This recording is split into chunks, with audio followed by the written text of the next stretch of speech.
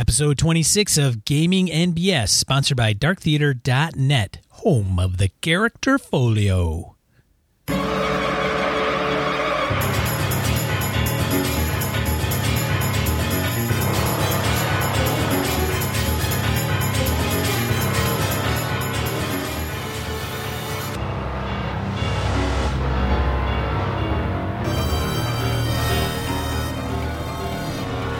Hi, welcome to Gaming NBS, a show about role-playing games, tabletop games, and geekery. I'm one of your hosts, Sean. And I'm Brett. Welcome back, folks. Thanks for joining the show. We appreciate it. I was going to cut, I didn't tell Brett this, I kind of cut the intro short because I know it's too long and I haven't messed with it and actually gotten it shorter, so kind of did a fade thing so that you guys didn't have to listen to all the music, even though we think it's really freaking cool. Well, I'm mildly outraged at your just this ad hoc crap we didn't discuss in the around the coffee, so I'm a little angry about that. I'm going rogue on Brett. Fucking Richard Marchenko of the podcasting world, just fucking rogue warrior. Have you read that book? No, you brought it up in the office the other day. That's right. And now I've got that in my head. As soon as you said going rogue, that just hit me with it. Somebody posted on Google Plus about like they're reading a book on warfare or something like that, and they said, hey, I like how these guys talk about the training piece of it or whatever. And I think I want to say it was fictional, but they asked about like other books that would be kind of similar in that. I'm like, oh, dude, you got to read Rogue Warrior by Richard Marchenko, who was the founder of SEAL Team 6. Now, he did serve time, and he got in trouble, and he did go rogue. He was a crazy motherfucker. He did go rogue, but man, his book and his writing style was something else. Like he tells it like it is, and I mean, I don't know. It's a good book if you like military nonfiction. It's a good one to pick up. I think I read it when I was like, God, I don't know. I don't even think I was past 18 when I read it. It's a really good book. I remember selling the paperbacks that when that first came out. I was working bookstores at the time, so dating myself a bit there, but I do remember it coming out. Yeah. Cool. Yeah, so there you go. There's a little banter that has nothing to do with gaming unless you're running a military-based game. Ooh. Well, it may come in because it won't talk about character creation. We're talking about a man who is quite the character. So, oh my God, yeah. I might be able to just shoehorn that in there. Anyway. Announcements. I don't think I have anything. No, I've got nothing really new. Well, I did put something out there, and I didn't put it in our notes. Gamehole posted something on Facebook. I cross-posted to Google Plus for I think I posted it in Grumbling Dwarf or even to the general stream. But ACD, who is a distributor of gaming here in Madison, I don't know if they're number 3, number 2 in gaming distributors out there. You know, they distribute role-playing games, board games, ACD distribution. So every year they have what's called ACD Games Day, and it is an event that happens. I think it's only for one day, maybe 2 days, but the actual event is one day. And they invite all the publishers and gamers to come in and show off what they have coming out or something, and it's managed by ACD. Kind of ACD's version of Origins type of thing? It's not really a con, though. Well, I'm just saying, Origins, it's a game. I think Origins, if I'm remembering correctly, used to be the place where you would demo your stuff or you'd sell it. You're talking about Gamma. Gamma. So it's kind of like it is kind of like a Gamma trade show, but it's very obviously smaller and small. I had the opportunity to go one year because I actually worked in web and was interfacing with Boyan, or Bo as he's known, who is the producer of Tabletop with Will Wheaton. So before Bo Bo was doing that with Will, he had known Will, but he was here in Madison working for ACD, and he had this vision of the website for ACD, and he came to me, and he was going to be my customer. And in so doing, obviously I'm a gamer, and I talked to Bo, and he's a really nice guy.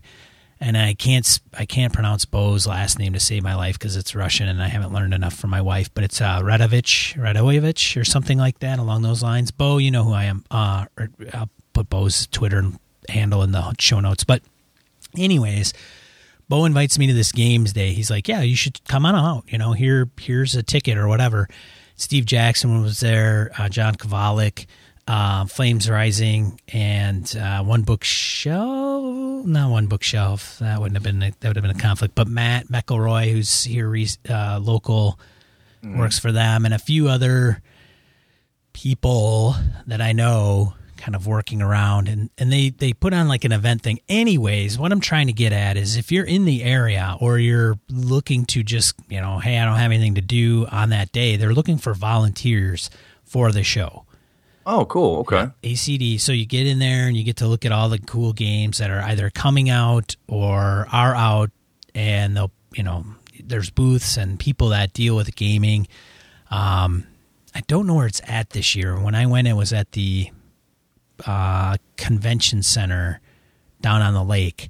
We'll get a link out there or something in the old show notes so folks can see it. Yeah. When is this thing? When's it happening? It's on our Facebook, our Facebook spiel, our Facebook page. Which if you're not looking, if you're not hooked up to us on Facebook, let me know. And I got to get a code to log in. Can you? Damn it! I had two-factor authentication, so I can't even see it on Facebook. ACD Games Day 2015, and this is happening on May 6th through the 8th in Madison, Wisconsin at the Monona Terrace Convention Center. There you go. We've got the acdd.com. That's Alpha Charlie David.com, and that will get you right to it. Well, looks pretty cool. Yeah, it's neat. Yeah, I think you might have the opportunity to rub elbows with some folks there. I don't know who would come from WotC. I don't know if Chris Perkins came the year. He's got WotC, Asmodee, Paizo. Yeah. Oh, neat. Yeah. I mean, it's some of the bigger names. That's cool stuff. Neat. They bring them in and kind of wine and dine those guys for a day. And then I think they one year took them on a Betty Lou cruise. So Madison is on an isthmus. So here you go, gamers, and your vocabulary. Do you know what an isthmus is? Anyways, we have two lakes. That should give you a hint. And Betty Lou Cruises, they put them on a cruise around the lake, and the cruise kind of takes them around the lake shores and feeds them food and drink. And I don't know if they probably brings up the fact that the Native Americans who used to live here believe that it was horrible luck, bad luck to build on the isthmus because of shitty weather. That's possible. That's one of my favorite stories about the isthmus. Ask Otis Redding. Yeah, he died in our lake in an airplane crash. But anyways, I met Steve Jackson once. I mean, he won't remember who I was, but I got, he walked up and started talking to John because John does a lot of his art for Munchkin, and he's like, oh, there he is. And so it was the first time I'd ever seen Steve Jackson before. So it's kind of cool. If you're up for it, by all means, there's contact information in the post. We'll put a link to that, and you guys can look it up and see if you can take advantage of it. That I think is the only. I think that's the only. Well, that's the only big thing that's happening local to us. So I think we're good there. Shall we do the old grayed out bit? Yeah. Wow, that was really loud. Michael Aldhauser, a friend of the show and sponsor, is the gamer behind the awesome dice bags available at gradeout.etsy.com. Yeah, I've got 4 of these awesome bags. These are stand-up bags, dual drawstring, tough as nails. He can do custom work. He's got a ton of things in his shop, custom colors, you name it, he can pull it off for you.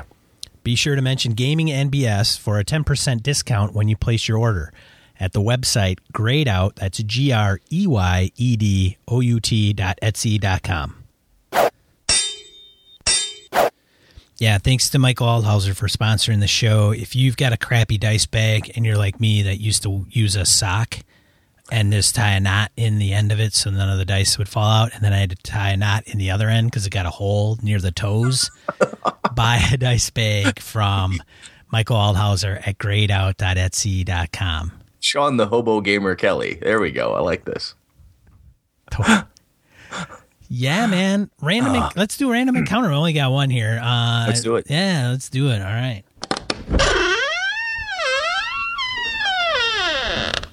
All right, Random Encounter is where we talk about any email or social media or whatever interactions you have with us, and I want to thank you and recognize you.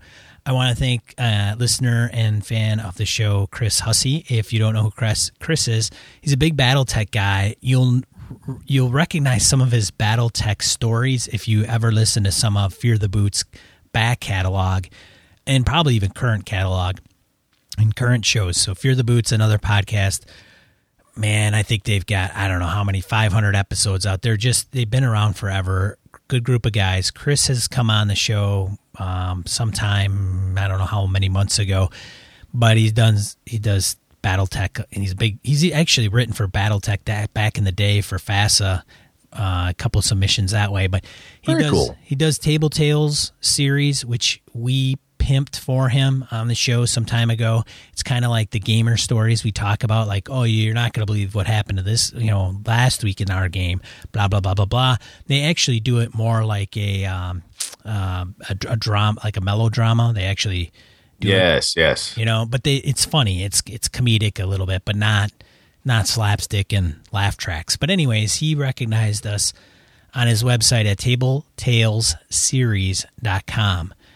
And that's tails with a A-L-E-S, the way it should be, not tail as in wagging.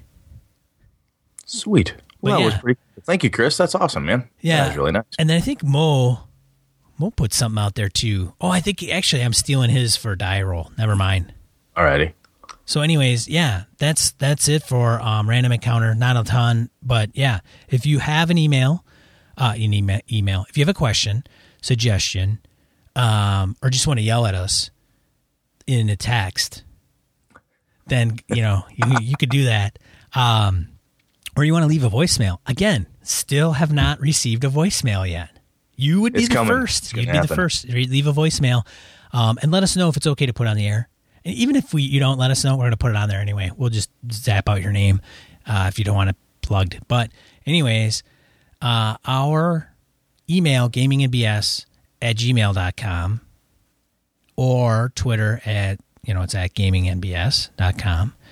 I think on Facebook it's gamingandbs.com, / at gamingandbs.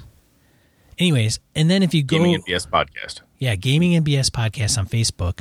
And then, of course, we have our community and our page on Google+, which will probably confuse everybody because you don't know which one to go to. And then 929 Big Dice is the phone number for the voicemail. Correct. I'm looking at some of the super fans out there. I know there's some super fans. You guys are listed on our website. Drop us a line. We will address it and mock you in a very friendly manner because you're our listeners and we care. We care. Nice. All right, man. Let's get into the topic of discussion. Brett, this is where I turn it over to you to let me know why the hell we're talking about what we are today. Exactly. Well, excuse me. I alluded to it earlier. I'm talking about character creation, kind of needs and feeds, if you will. This is the needs and feeds kind of comes from a working in infrastructure IT as I do from a project management perspective. My network guys always have speeds and feeds, what's coming in, where you need, and all that stuff.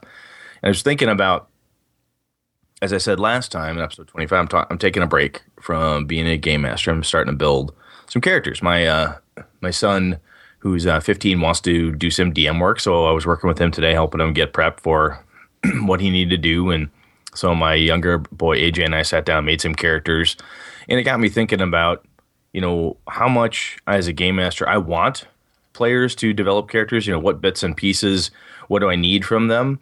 And then as a player, what do I like to build up? And then also kind of talk about some of those pieces that we always forget, as a game master, what part of that really cool background that Sean made that I just never got to, or anytime somebody brings up X, Y, or Z, I just ignore it, or whatever the case is. Kind of a bad habit, if you will, on both sides of the screen. So, Sean, I kind of thought this bled a little bit out of what we talked about in episode 25, a touch about how with my large group, sometimes I feel like I can't always help the characters get some of the character development that they want, and looking at some of the detailed backgrounds that the guys have given me over the last couple storylines that we've run.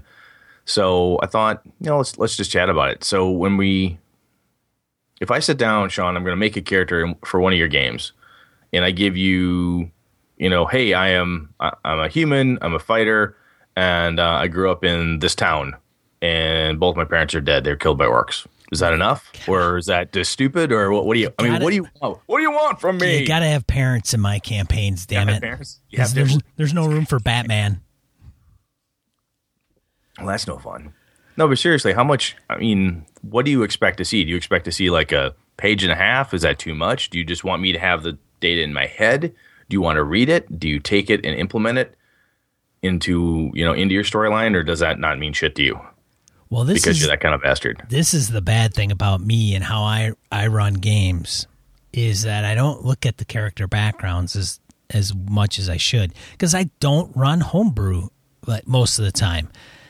Yes, I can incorporate their backgrounds into a module if I want to, or a pre-published adventure, but it really doesn't come into play.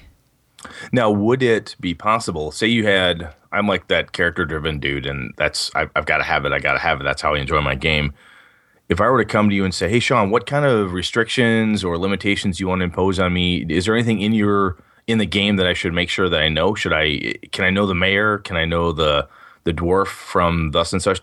Would you be like, no, I don't want anyone to have an edge or anything like that? Or, you know what I mean? I actually don't mind if people... So here's one that always gets people, for whatever reason. I'll say, where are you from? And they'll go, I don't know. I don't know this world. And I'm like, dude, just give me a name of this town that you're from or city. And voila, it then exists. So yes, I'm all up for, hey, I'm a friend of the mayor, or I'm a friend of this person, and this is how I know them, or whatever. And I'm totally, if a person showed up, I would crap my pants if they had all that info. They may have a background. I guess a lot of the background pieces I get really bored with, because they're relatively the same, and I don't tend to take advantage of it anyway. And even when I flesh things out, I don't, as a player, the GM doesn't use my stuff either. So it's kind of like, hey, I put this effort into it, but it's never going to come to fruition.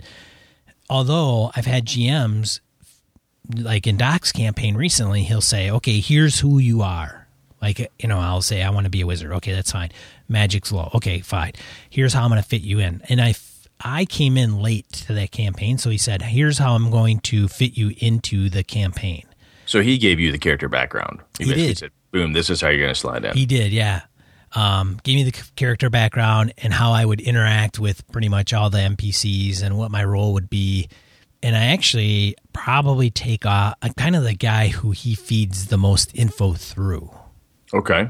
Because I think I might have been an NPC had I not joined the party, or he would have just DM'd it and got an NPC to kind of... Anyways, I'm a tactician, old military guy. I come into this world that he's kind of doing the Game of Thrones thing, but all the other players are more plebe, and they don't have any, like, they do have backgrounds and they do have histories, but there's, he's like, big battles, you talk to kings, history, generations. These guys are like 20-some years old. They don't have all that background. So you're the old wise man in the group. Exactly. So when they may not be like 20th level, but you've got years of college experience and knowledge and book training. And I'm playing a 60-year-old wizard. Okay. So when the tactics come up about these big battles that we're going to go and investigate on the lands or the borders of the king, the regent's kingdom, I am kind of like, what are we going to do, or how are we going to do it? And then I kind of take the info and make some tactics rolls and then feed it. But anyways, regardless, in that respect, the GM has given me a lot of the info that I know as a player. Okay. Now, what I have done in the past with my group or groups, if I run a one-shot, when I run it for the one high school group I run for, or a con game or something, it's very basic. Boom, here's you, your personality type, or some kind of guidance and so on. But if I'm running a a story or a campaign that's going to go on for a little bit, what the players usually do is they say, okay, what's the setting? Where are we at? So for my Murder City sci-fi game, I broke down, hey, like I've talked about on previous episodes, here's what the wiki looks like. Here's where all this data is. Or when I've run my Avalon Fantasy World, hey, you're in the city. It's this ward of the city, this type of thing. These types of races or whatever are out. These are the ones that are in for this story. Great. They work with that. Then the guys come up with, excuse me, these backgrounds. I'm a blacksmith and my parents came from the Outlands and this, that, and the other thing. And then what happens is that in play, if I am not bringing this stuff up, I've encouraged the players over the years is that, guys, if I'm forgetting that you have, at one point, Zave and JR, both of them, they played brothers, and their characters were looking for the guy who killed their dad or their parents, basically the rest of their family.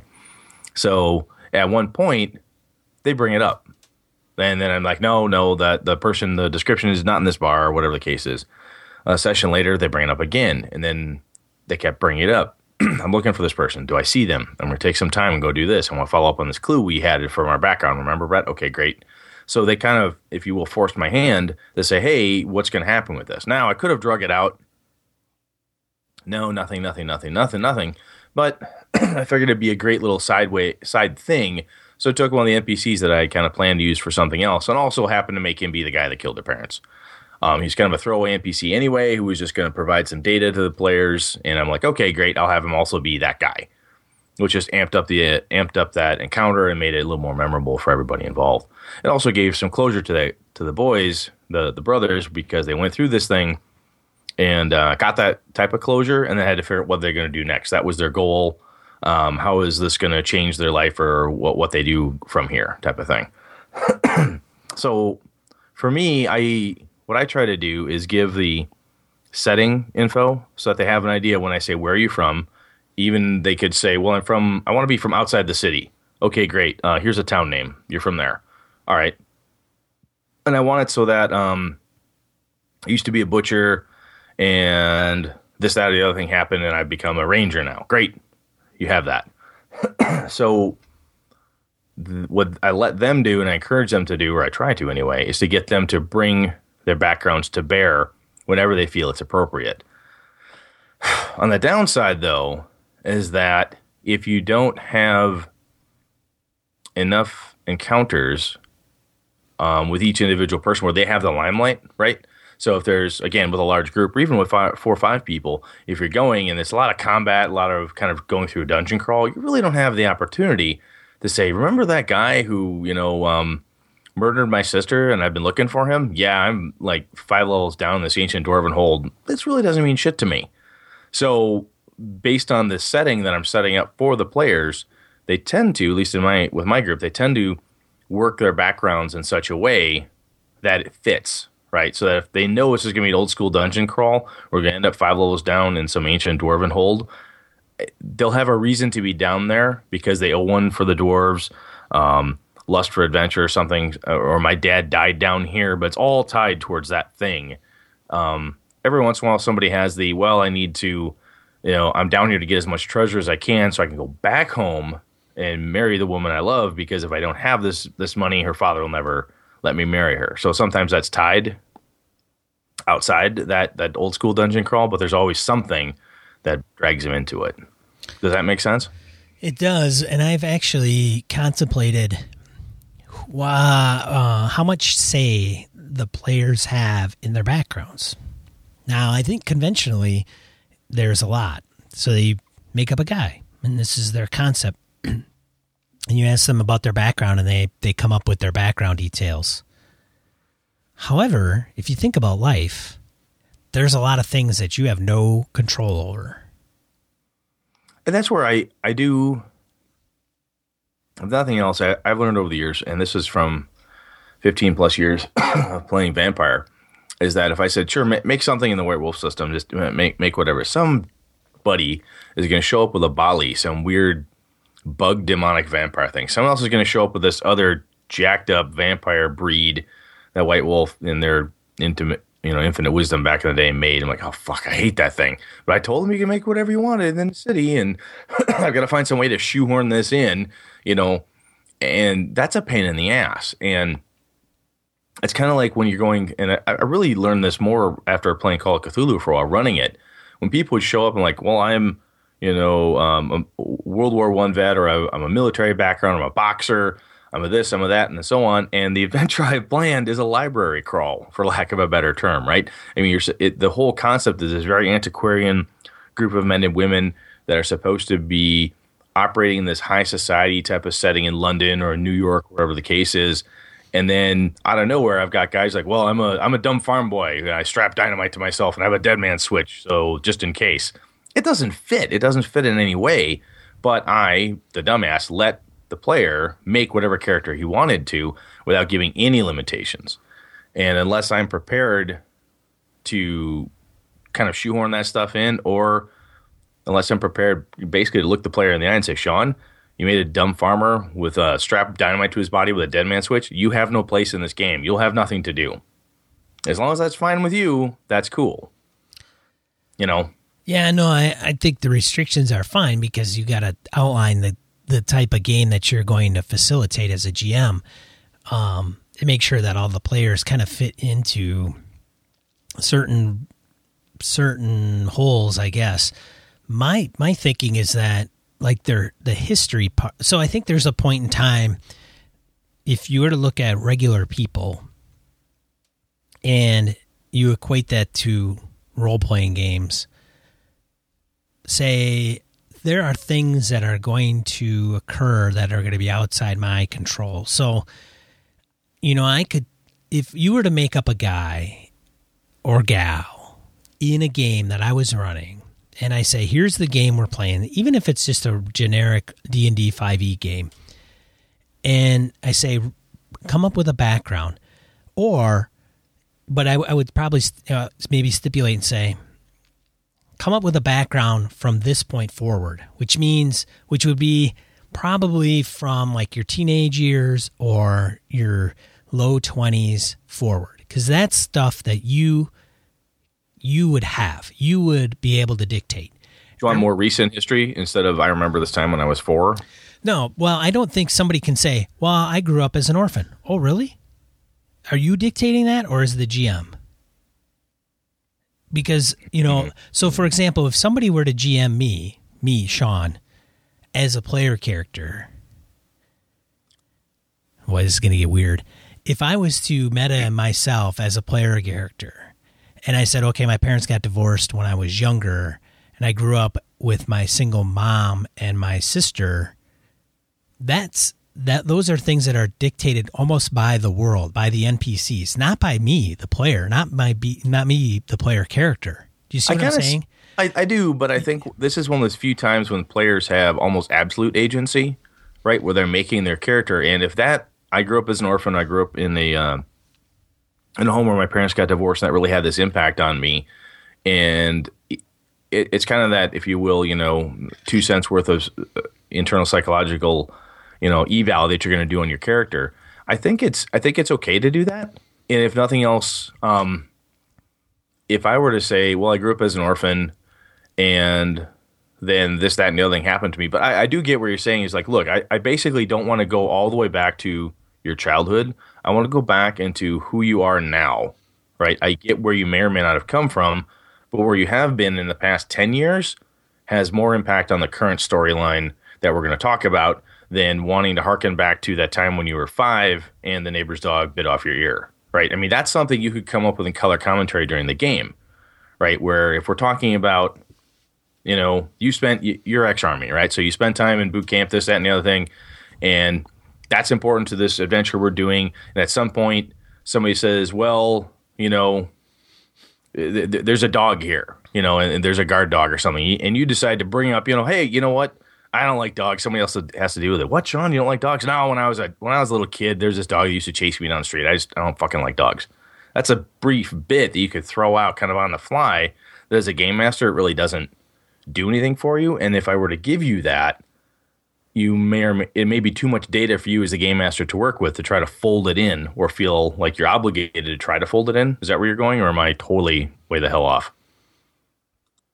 I may be jumping around a little bit more than anything. I guess what I'm trying to say is when we make a player character, it's always been assumed that the player has full agency in their character's background. Correct. And I think at times there are things that happen in life that is not in the power of the character. I think that's fine. You just list it out as a limitation then, saying, look, your character was an orphan. You were raised by parents that had been divorced. You were raised by your grandparents. You have no idea why. They never explained it to you. And you over there this. You can hand those limitations out or those specifications because those are the things that fit in the story you want to tell. I don't see that being a problem. I think you can, and I don't think that may be a problem to you, but I don't think that's the way it's normally handled. That's true. I mean, if I were to come to your game and you were to run it in, say, Greyhawk, I'd be like, well, I'm from Farundi, and this is this, that, and the other thing, or I'm from the Free City of Greyhawk, and I want to blah, blah, blah. I want to be, wherever. I want to be from the Grand Duchy of Jeff or whatever the case is. Let me interrupt. So for example, I want to be from the city of Greyhawk, right? So the player says, I want my character to be from the city of Greyhawk. I think it's just as much in the GM's hands to say, no, you're not. However, you always wanted to be. Yeah, there's no problem with that. You can have a good back and forth. If I want to have this, no, I have to be there. Tell me why. Well, I'm thinking that's the only city that would really give me this advantage I'm looking for, or this story hook, or I really think this would be kind of fun. I can say, well, no. Actually, you could have the same thing from this other city or whatever else that plays a more prominent role in this particular story than it would the Free City of Greyhawk is just really has no bearing on what we're going to be doing. So I don't think that's a good move. I think I'm getting into the weeds that I don't necessarily need to get into, but I've always thought about how much say does, and trust me, I am the person that says, give me a player character background, blah, blah, blah. And if they do it, great. Most of the time I'm not expecting it, but it's funny when you've got a group and they start to play, the player background comes in the first session and then it never comes in again, or somebody's going to join the party after the game is already kicked off. Then it's kind of like, how do you fit them in? And maybe a component of their background comes into play. But it's just something that I've always thought of in the past. Like, who am I to dictate where my player character's from? Maybe some things are not in our power. Therefore, the GM may dictate in a somewhat impartial way and frame it properly. So maybe I like to be from Greyhawk, but unfortunately I'm not. My parents aren't rich enough. They aren't in that area, whatever. That leads to the story. And maybe because of that, I resent my parents because they weren't of well-to-do and lived in Greyhawk. And so that's why I end up in Greyhawk, because I got stuck in podunk frickin' bumfucked Egypt, and now I want to be in Greyhawk because that's where it's at, and that's where so that's kind of like a limitation set on by the GM. There's a cool piece though that we're getting at here is that if this is starting the collaboration effort, right?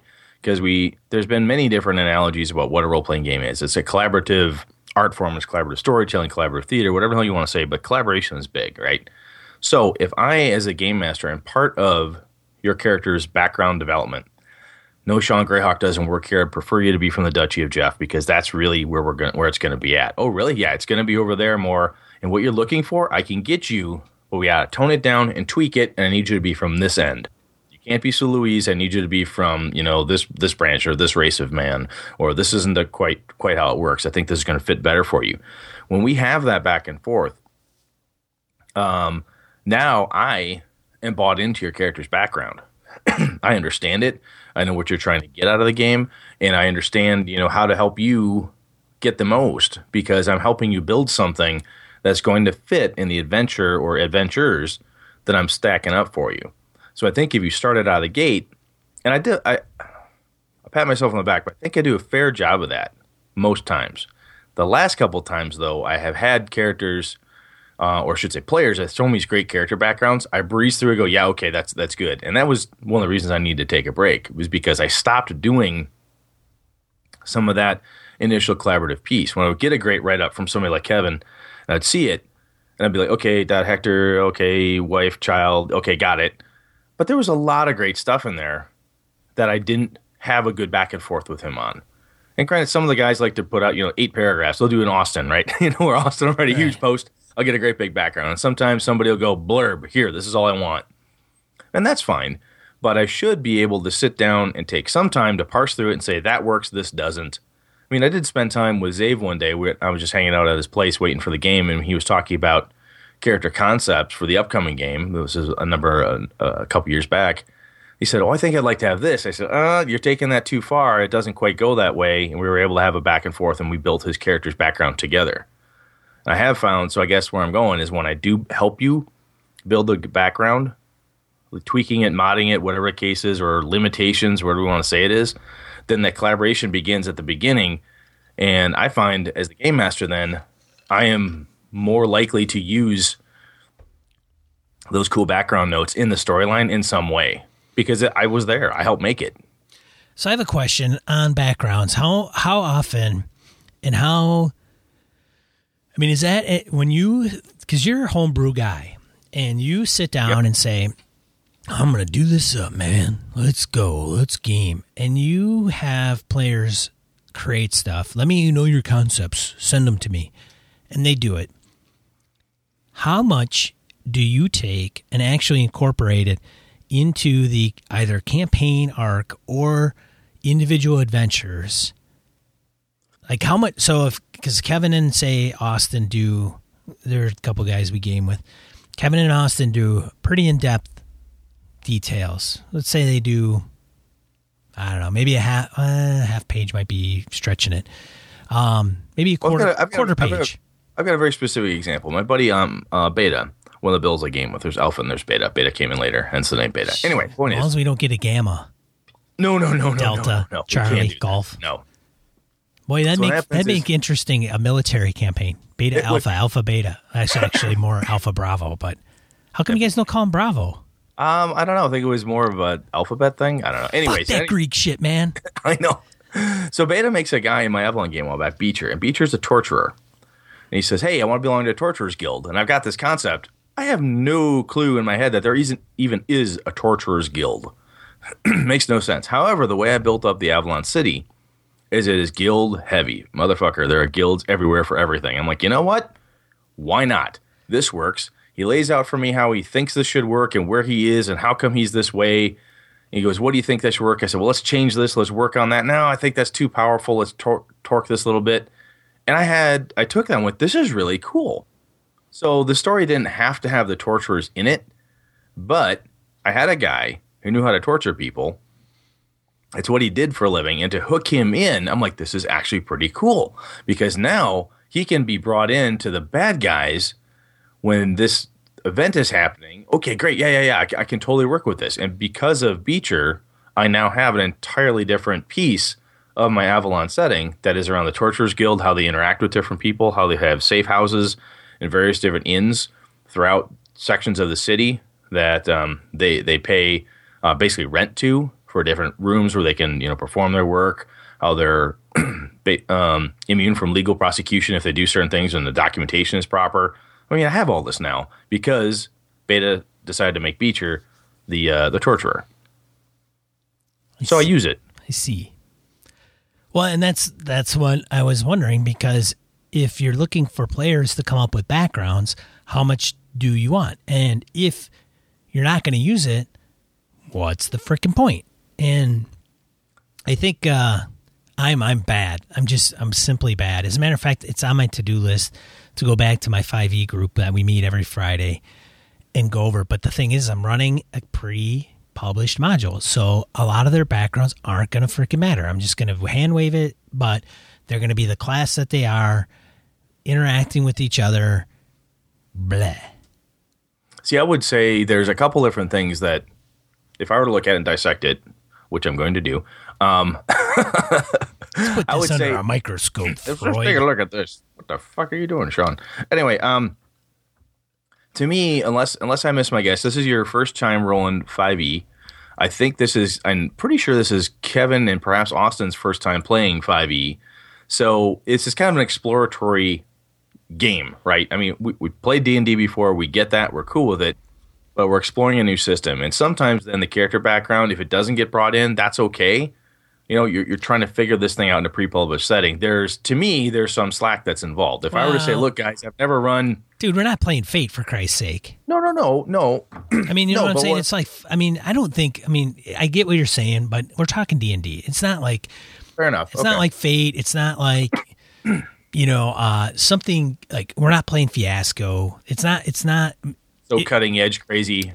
What I'm saying is that if you played 1E, 2E, 3E, 4E, 5E, or something it's OSR, like you pulled out, like Hillfolk or one of those drama system games. Right. It's not a completely different system. Like, oh, how does my background actually work in this game system? Okay. I don't know. So what I'm saying is that yes, we are exploring 5E, but at the same time, I don't think background has to be scrutinized just because it's 5E. You know, okay, right. Fair enough. So if I throw that out, then I would say, well, the other thing that perhaps if I were to look back and you were to say, Brett, what do you think? I'd say, well, where do you want them to be from within the Phandelver portion of the realms, and tell them they've got to be from the area. Give them limitations on some of those things, or pick a couple NPCs and say, Timmy the scullery guy, this dude from the blacksmith shop or whatever the fuck ever. But again, that's part of it depends on the expectation that you set out at the beginning. Right. I do think with any game, and if it's not if you've listened to us then more than 3 episodes, it's pretty safe to say that we're running more fantasy D20-ish, D&D-ish games, whether it's OSR, Pathfinder, or D&D. So to keep that in mind when we're talking. But when we start a campaign and it takes place in a certain area, I will throw it out there and say it starts in this area. So either be from that area or tell me why you're there. Okay. Right? Because I think you kind of have to. Okay, you're in Neverwinter or whatever. Why am I there? And so you nip that in the bud before the adventure even starts. You just say, hey, you're going there. You're going to be there. That's where it's going to kick off. So please tell me how or why you're there. And then I don't really give a shit after that. Because if I think of some of the old pre-published modules, right, I used to say you were on a caravan and then a sandstorm hit and now you're stuck outside a pyramid. Okay. OSR, man. Done. First edition AD&D, man. There was no fucking about. I started here, you ended up here, and in you go. There is, none of that shit matters back then. No, it's just like you just sit down and go, I have 4 adventurers, and you open up the page 1 and you say, you find yourself venturing through the desert, blah, blah, blah, blah, blah. Like you're Pharaoh, or even I've been reading, the Elemental, God blast it all. Temple of Elemental Evil? Thank you. And, you're going through Hamlet, but it doesn't matter who you are or where you come from. You're like going through Hamlet, and it details all the freaking nonsense bullshit that you don't even need to know. It's ridiculous. Like every damn building and who's there, and it has no relevance to anything else. I'm like, dude, Gary, Frank, you could have nixed like a ton of shit out of this thing. Yeah, editing wasn't a big thing back then. Jesus. Now, I'll tell you what though, when Lenny's running and he's got his World of Darkness game going, he's using the new World of Darkness system by White Wolf or Onyx Path now, whomever the fuck they are. You really should get that down, because every time you bring up White Wolf, you're like, I don't know, from whoever Onyx. It's Onyx. I think Onyx I don't know Path who the hell publishes this thing anymore. It's Onyx Path now. Onyx somebody, whatever. Point is it's a modern setting. And I played with him before, and I'm going to have an opportunity to come in as a character the next time he gets together, which will be fun. But one of the things that, for me, as a player, and I've said jokingly / seriously that I'm not necessarily the best of players because of my penchant for being bored with the character, within 2 seconds. But one of the things I like to be able to do is I've got a brief bit of history that has enough open ends that I want to be able to develop shit on the fly. Now, granted, maybe Fate might be better for this, or some other system, if I were to think system might be better for it. But take that out. As a player, when I make a character, I want to be able to make shit up on the fly because it keeps me interested, keeps me thinking, and I'm on my toes, and I like that. And I want to be able to weave together my own character's story in the midst of everything else that's going on. So I do look at Lenny, and I've come up with stuff in the past when he's run this before, and I said, well, this would make sense to me because X, Y, and Z, right? He says, well, actually, no, that doesn't fit, and here's why. Okay, I get it. All right, so I'll tone that back. So we kind of do, if you will. You're trying to be a GM as a player, asshole. Probably. But for me, no, I mean, I don't want to have to sit down and come up with 5 pages of stuff. And because I don't mind player agency in the group when they say, well, Lenny will say, well, you know, I grew up here, so I'm assuming I know all about this thing that was in town, right? I grew up in this town, and what you're telling me is this is a landmark. I grew up in this town. I should know at least basic knowledge of the landmark, right? I'm like, yep, you got that. Here you go. Yeah.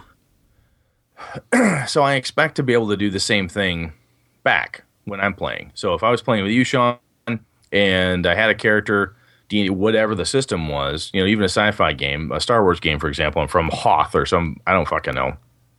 I would say, well, you know, where I grew up, blah, blah, blah. And I would expect you to say, oh, yep, that makes sense. That's a good part of your background. I'll let that go as flavor text or whatever the case is.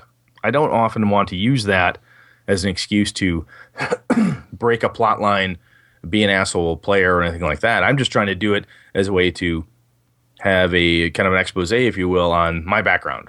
It's fun.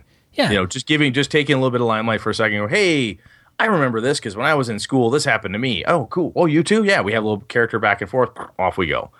So I don't necessarily build some of the longer and short-term goals that a lot of the guys in my group will do or other players I've seen do, where like Kevin and JR and Zave, for example, when they had their brothers who were looking for their parents' killer, and Kevin's guy in my sci-fi game looking for missing families. I seem to kill a lot of families in my games, which might be why they murder families ahead of it for me. It's funny. It's like you're a GM, and they have all their little like, I got to do this and I got to do that. And you're just like, I just show up and let them find their family, hunt down their killer. Hey, yeah, here's the big plot. I hope you see it someday. Yeah, someday, right? There's a guy over here looking at you weird. I don't care. Well, hey, he mentioned my mother. I'm going to kick his ass. I'm going to follow him. Where's he going? Whoa, hold on a second.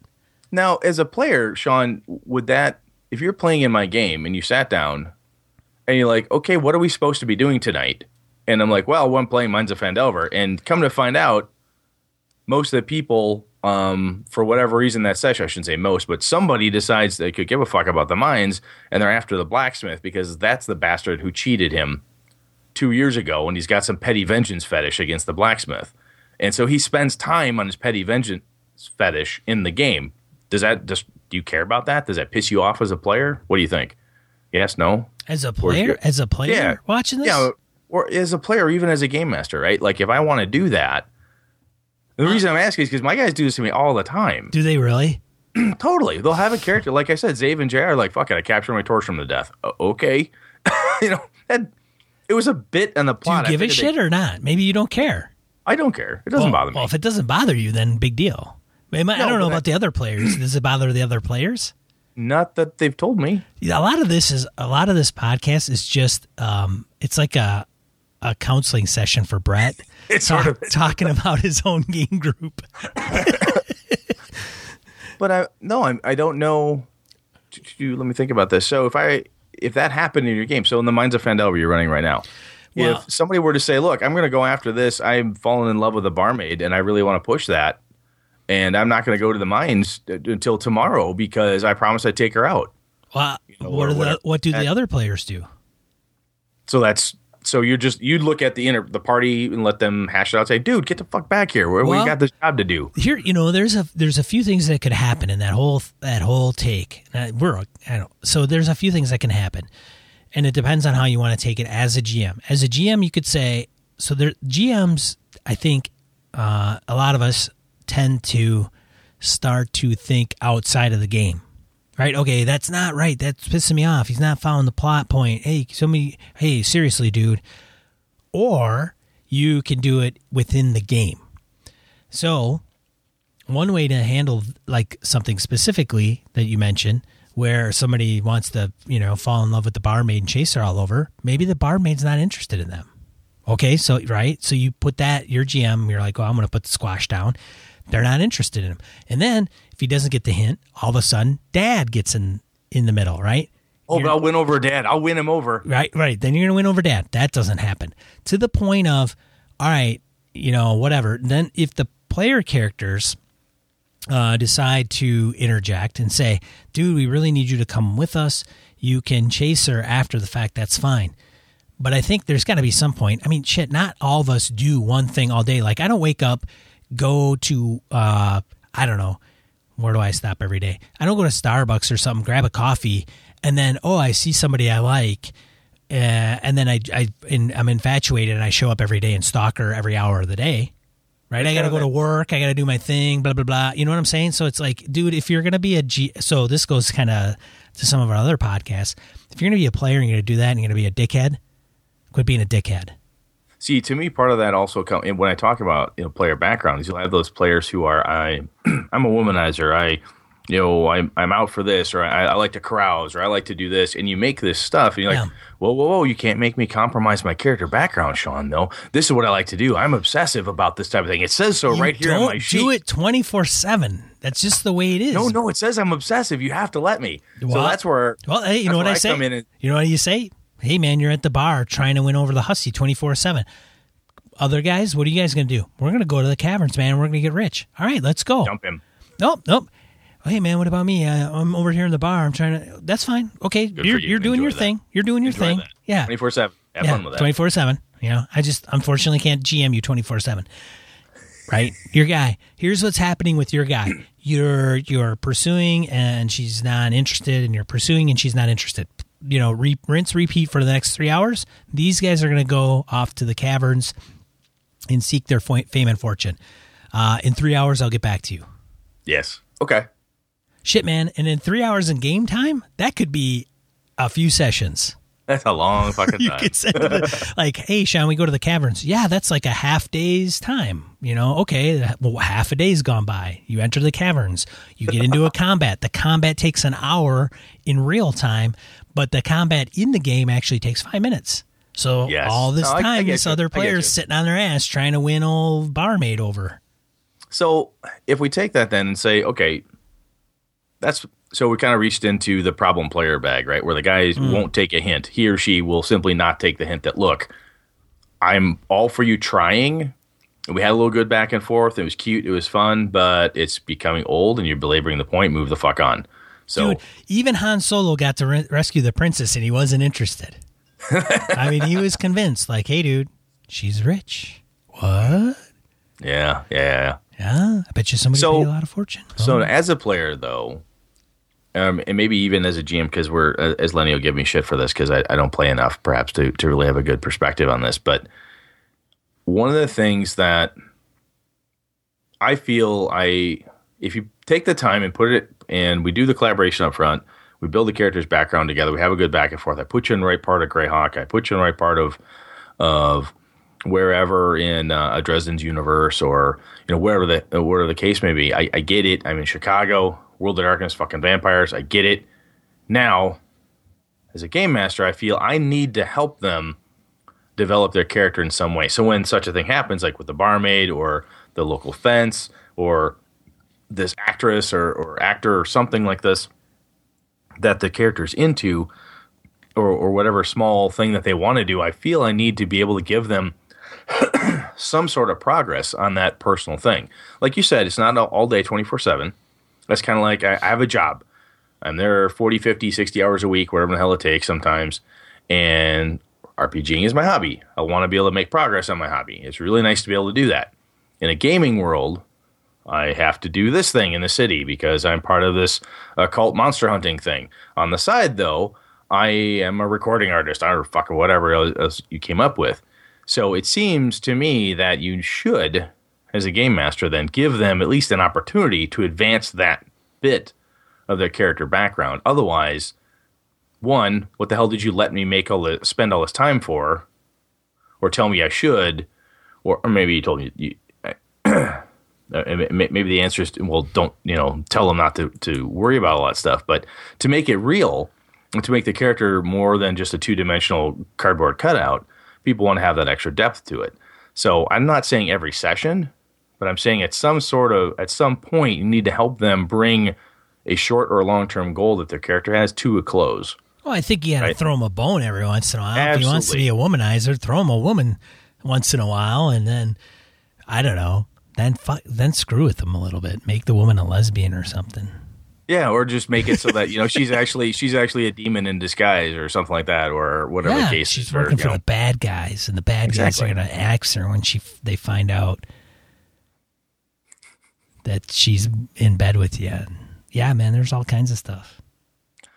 As a player, my biggest, well, I shouldn't say my biggest, but one of my problems is that when I do have a background or whatever it is, as soon as I find something I wrote about it that's boring to me, or I seem to not want to do anymore for whatever reason, or doesn't fit, I just fucking drop it. Even if it's a core piece of my character, I'm like, that was boring. It doesn't seem to play. I drop it. And right or wrong, I don't mind doing that. It doesn't bother me.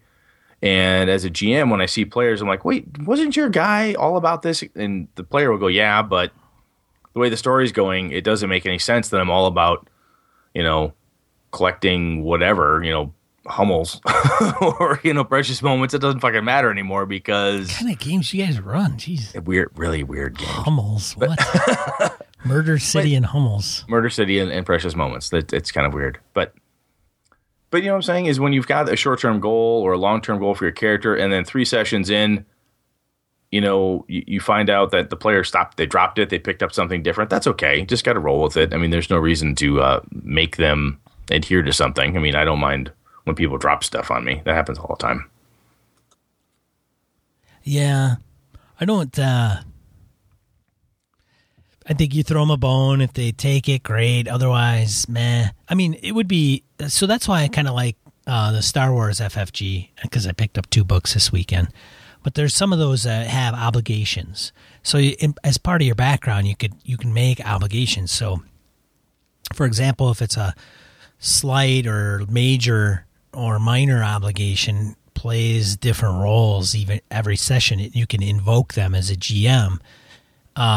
So, I mean, maybe and it could be, of course it's more of a category, right? So if it's a family obligation, you're going to probably write up or do something to facilitate what that family obligation is. Maybe hey man, I bolted, but my father's getting old. And so now they're hailing me to come back to help out my family, whatever. So that's something that screws with the character. Right? It's kind of like the bonds from Dungeon World type of thing, right? I like so-and-so because of this, or I don't like so-and-so because of that. Yeah, a little bit, sure. It's a tool to use to interact with the world, right, and the people around you. Well, yeah, and because sometimes I think that with backgrounds, in your typical D&D game, regardless of edition, or Pathfinder, regardless of, well, it's only one edition, but regardless of some of those regular games that we play, the backgrounds don't play a role in anything. I think they can. I think part of it is, depending what you're doing, like with GURPS and some of those, even the Old World of Darkness stuff, you'd have these advantages, disadvantages, flaws, or advantages, or whatever you want to call them. And people pick them to kind of do the min-maxy thing, right? Yeah. In that perspective. And then some of you like, I'm hunted, I have this, I have a twisted fate, or whatever it is. And then you have the player who will try to downplay that, or whatever it is. So what I would try to do as a game master was to key in on those big floss bends that people would grab onto, like, I am destined to die gloriously. Okay, I'm going to give you a chance, because there's no way you're going to have that flaw for free for, X number of free character build points. Nah, that's not free, dude. Right. I'm taking it out of your ass. But that's not in D&D. D&D no, has D&D. No. This is my big beef about D&D. There's nothing negative in it. No, it's all based on, you and I having that collaborative back and forth. This is, hey, my person is a gambler, so I'm going to gamble a lot, okay? You're like, all right, that's fine.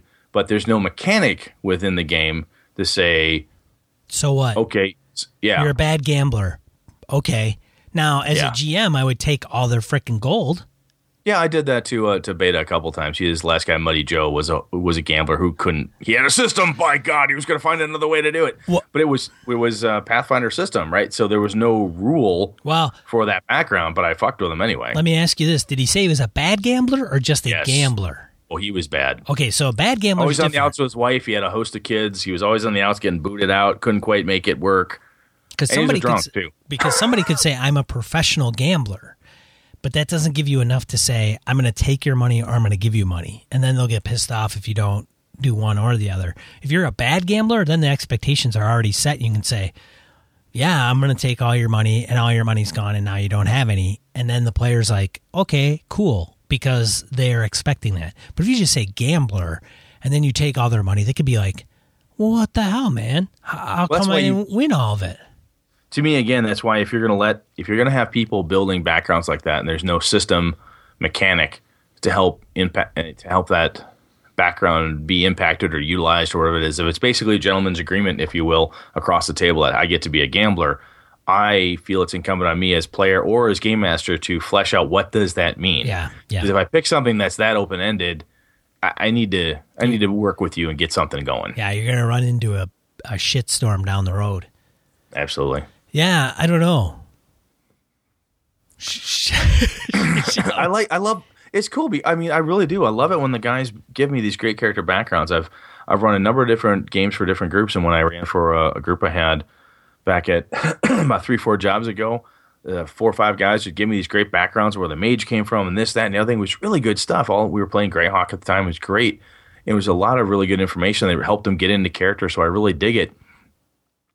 And I know that there are certain things that if I don't have the back and forth with you, and maybe this is, as a game master, it's just a crutch I need, but I need to work with you through that background. Otherwise, it never seems to come to fruition. Yeah. If I just let you do it and then say, well, it's up to you, Sean. You just tell me when you think that background thing should kick in.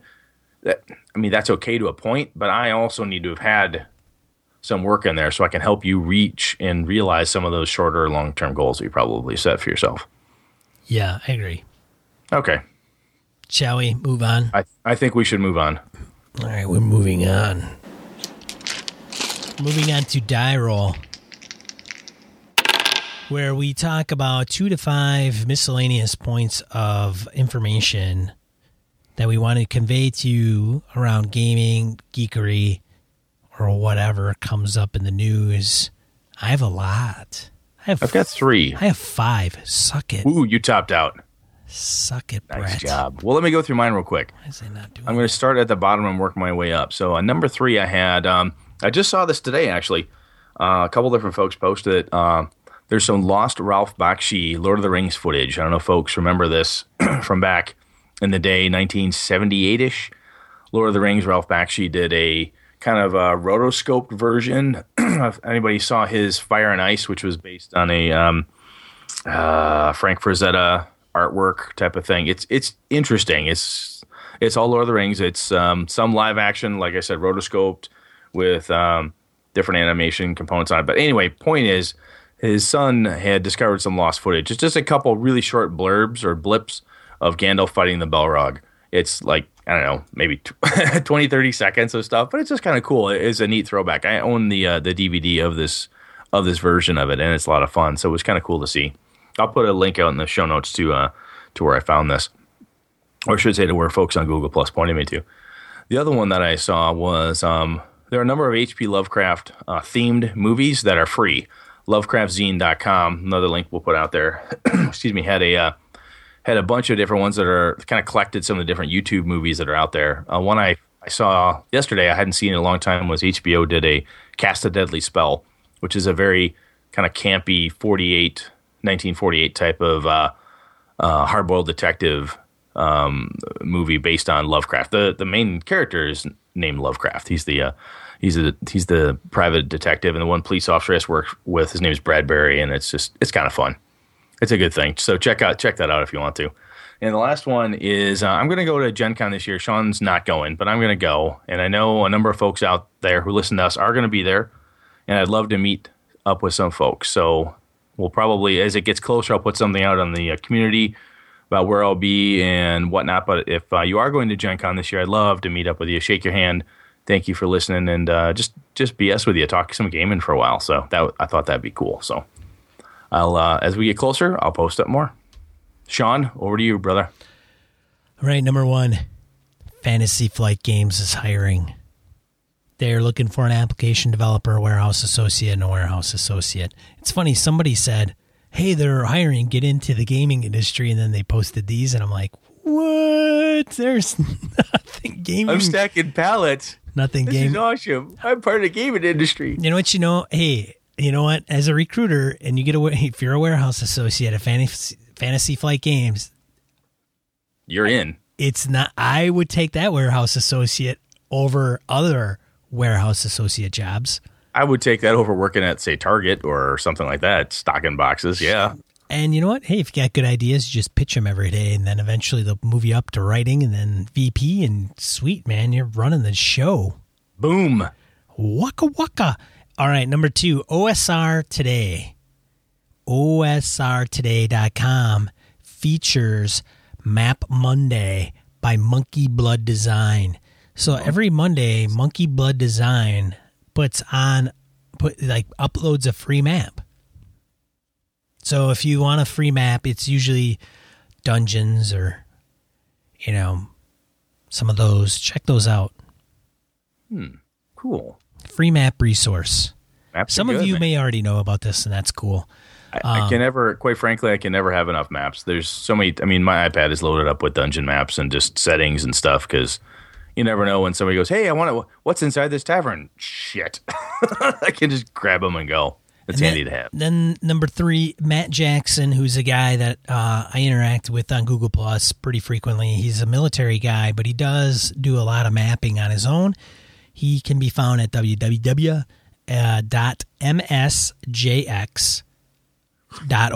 which is kind of cool. He's got a 4-letter domain, which is pretty odd. But, very nice. Yeah, it's not a name. You can't get any 4-letter domains that are a name. They're all taken. But go to his website. He does maps, and he does like Moleskin maps, and he actually has some of his stuff on DriveThruRPG. I don't know if Matt launches any of his maps for free, just to like, hey, here's a map I did, go ahead and download it, or if I don't know how often he does it. But I was in the mood for maps, and I decided to put out that one and Matt's. Oh, yes, I have seen his stuff. I'm looking at his site now. This is some sexy stuff. He does good work. Yeah. Matt doesn't listen to the podcast, but maybe now that we've mentioned his name, maybe he does. I don't know. But now that I've mentioned his name, maybe he will. Who knows?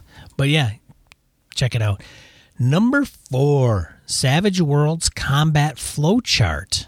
So I work with a guy who has always wanted to run Deadlands or Savage Worlds, and he came up with this thing, and he's like, hey, I'm going to send you this. I came across the combat flowchart for Savage Worlds, and I'm like, cool, send it to me.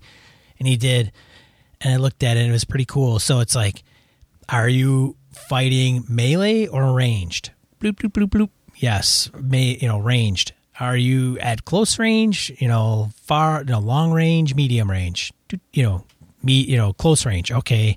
So there's no minus. So it's a really good, there was an individual that posted on the forums. Wow, I got 2 links on there. That doesn't look right.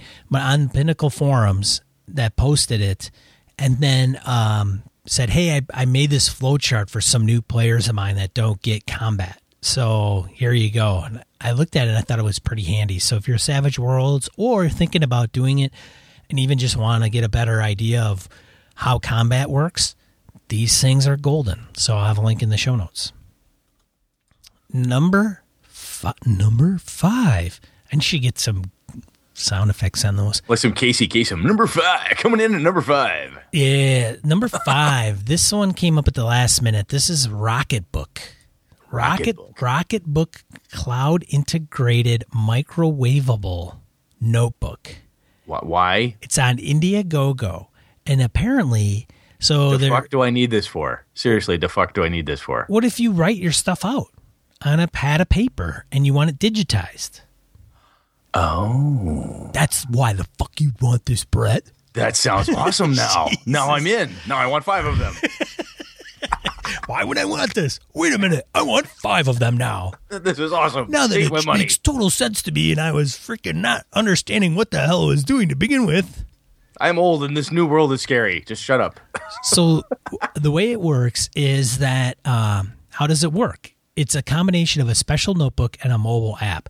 They work together to allow users to write notes by hand and create designs on paper, then effortlessly upload their notes to the appropriate files online faster than ever before. And they've got little icons of Evernote, Dropbox, and Google Drive.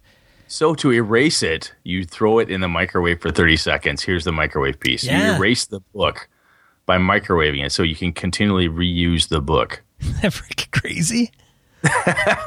When using heat-sensitive erasable friction pens made by Pilot. Well, fucking hell. That sounds pretty cool. So it's another way to write in a notebook and handwrite it, and then it automatically digitizes that into probably your cloud service of choice, and then to erase the actual notebook in the ink and all that other stuff, you nuke it. But I'll put it's an Indiegogo. It's freaking crazy. That's kind of no. It sounded dumb as hell, and now I kind of want one. That's kind of cool. So to get one, I think you got an early bird Rocketbook is like $20. Standard 8.5 by 11 dot grid 50 sheet microwavable Rocketbook and one Friction with an XION black pen by Pilot at $10 off the future retail price. So there's limitations, right? There's a limitation of 100 at that limit. The $25 one is a Rocketbook, 50 sheets.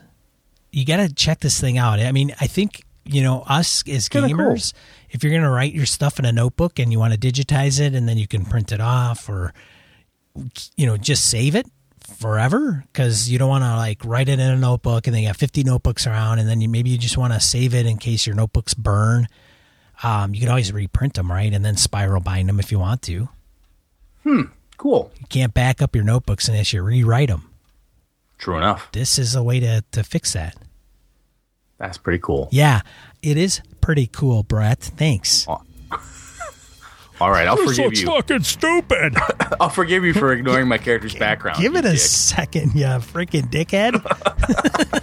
No, all judgments will be passed immediately. All right. I'm one of your hosts, Sean. Thanks for tuning in to Gaming and BS. I appreciate it. I'll definitely check you next week. And this is Brett. Thanks. Good night. Good game and all.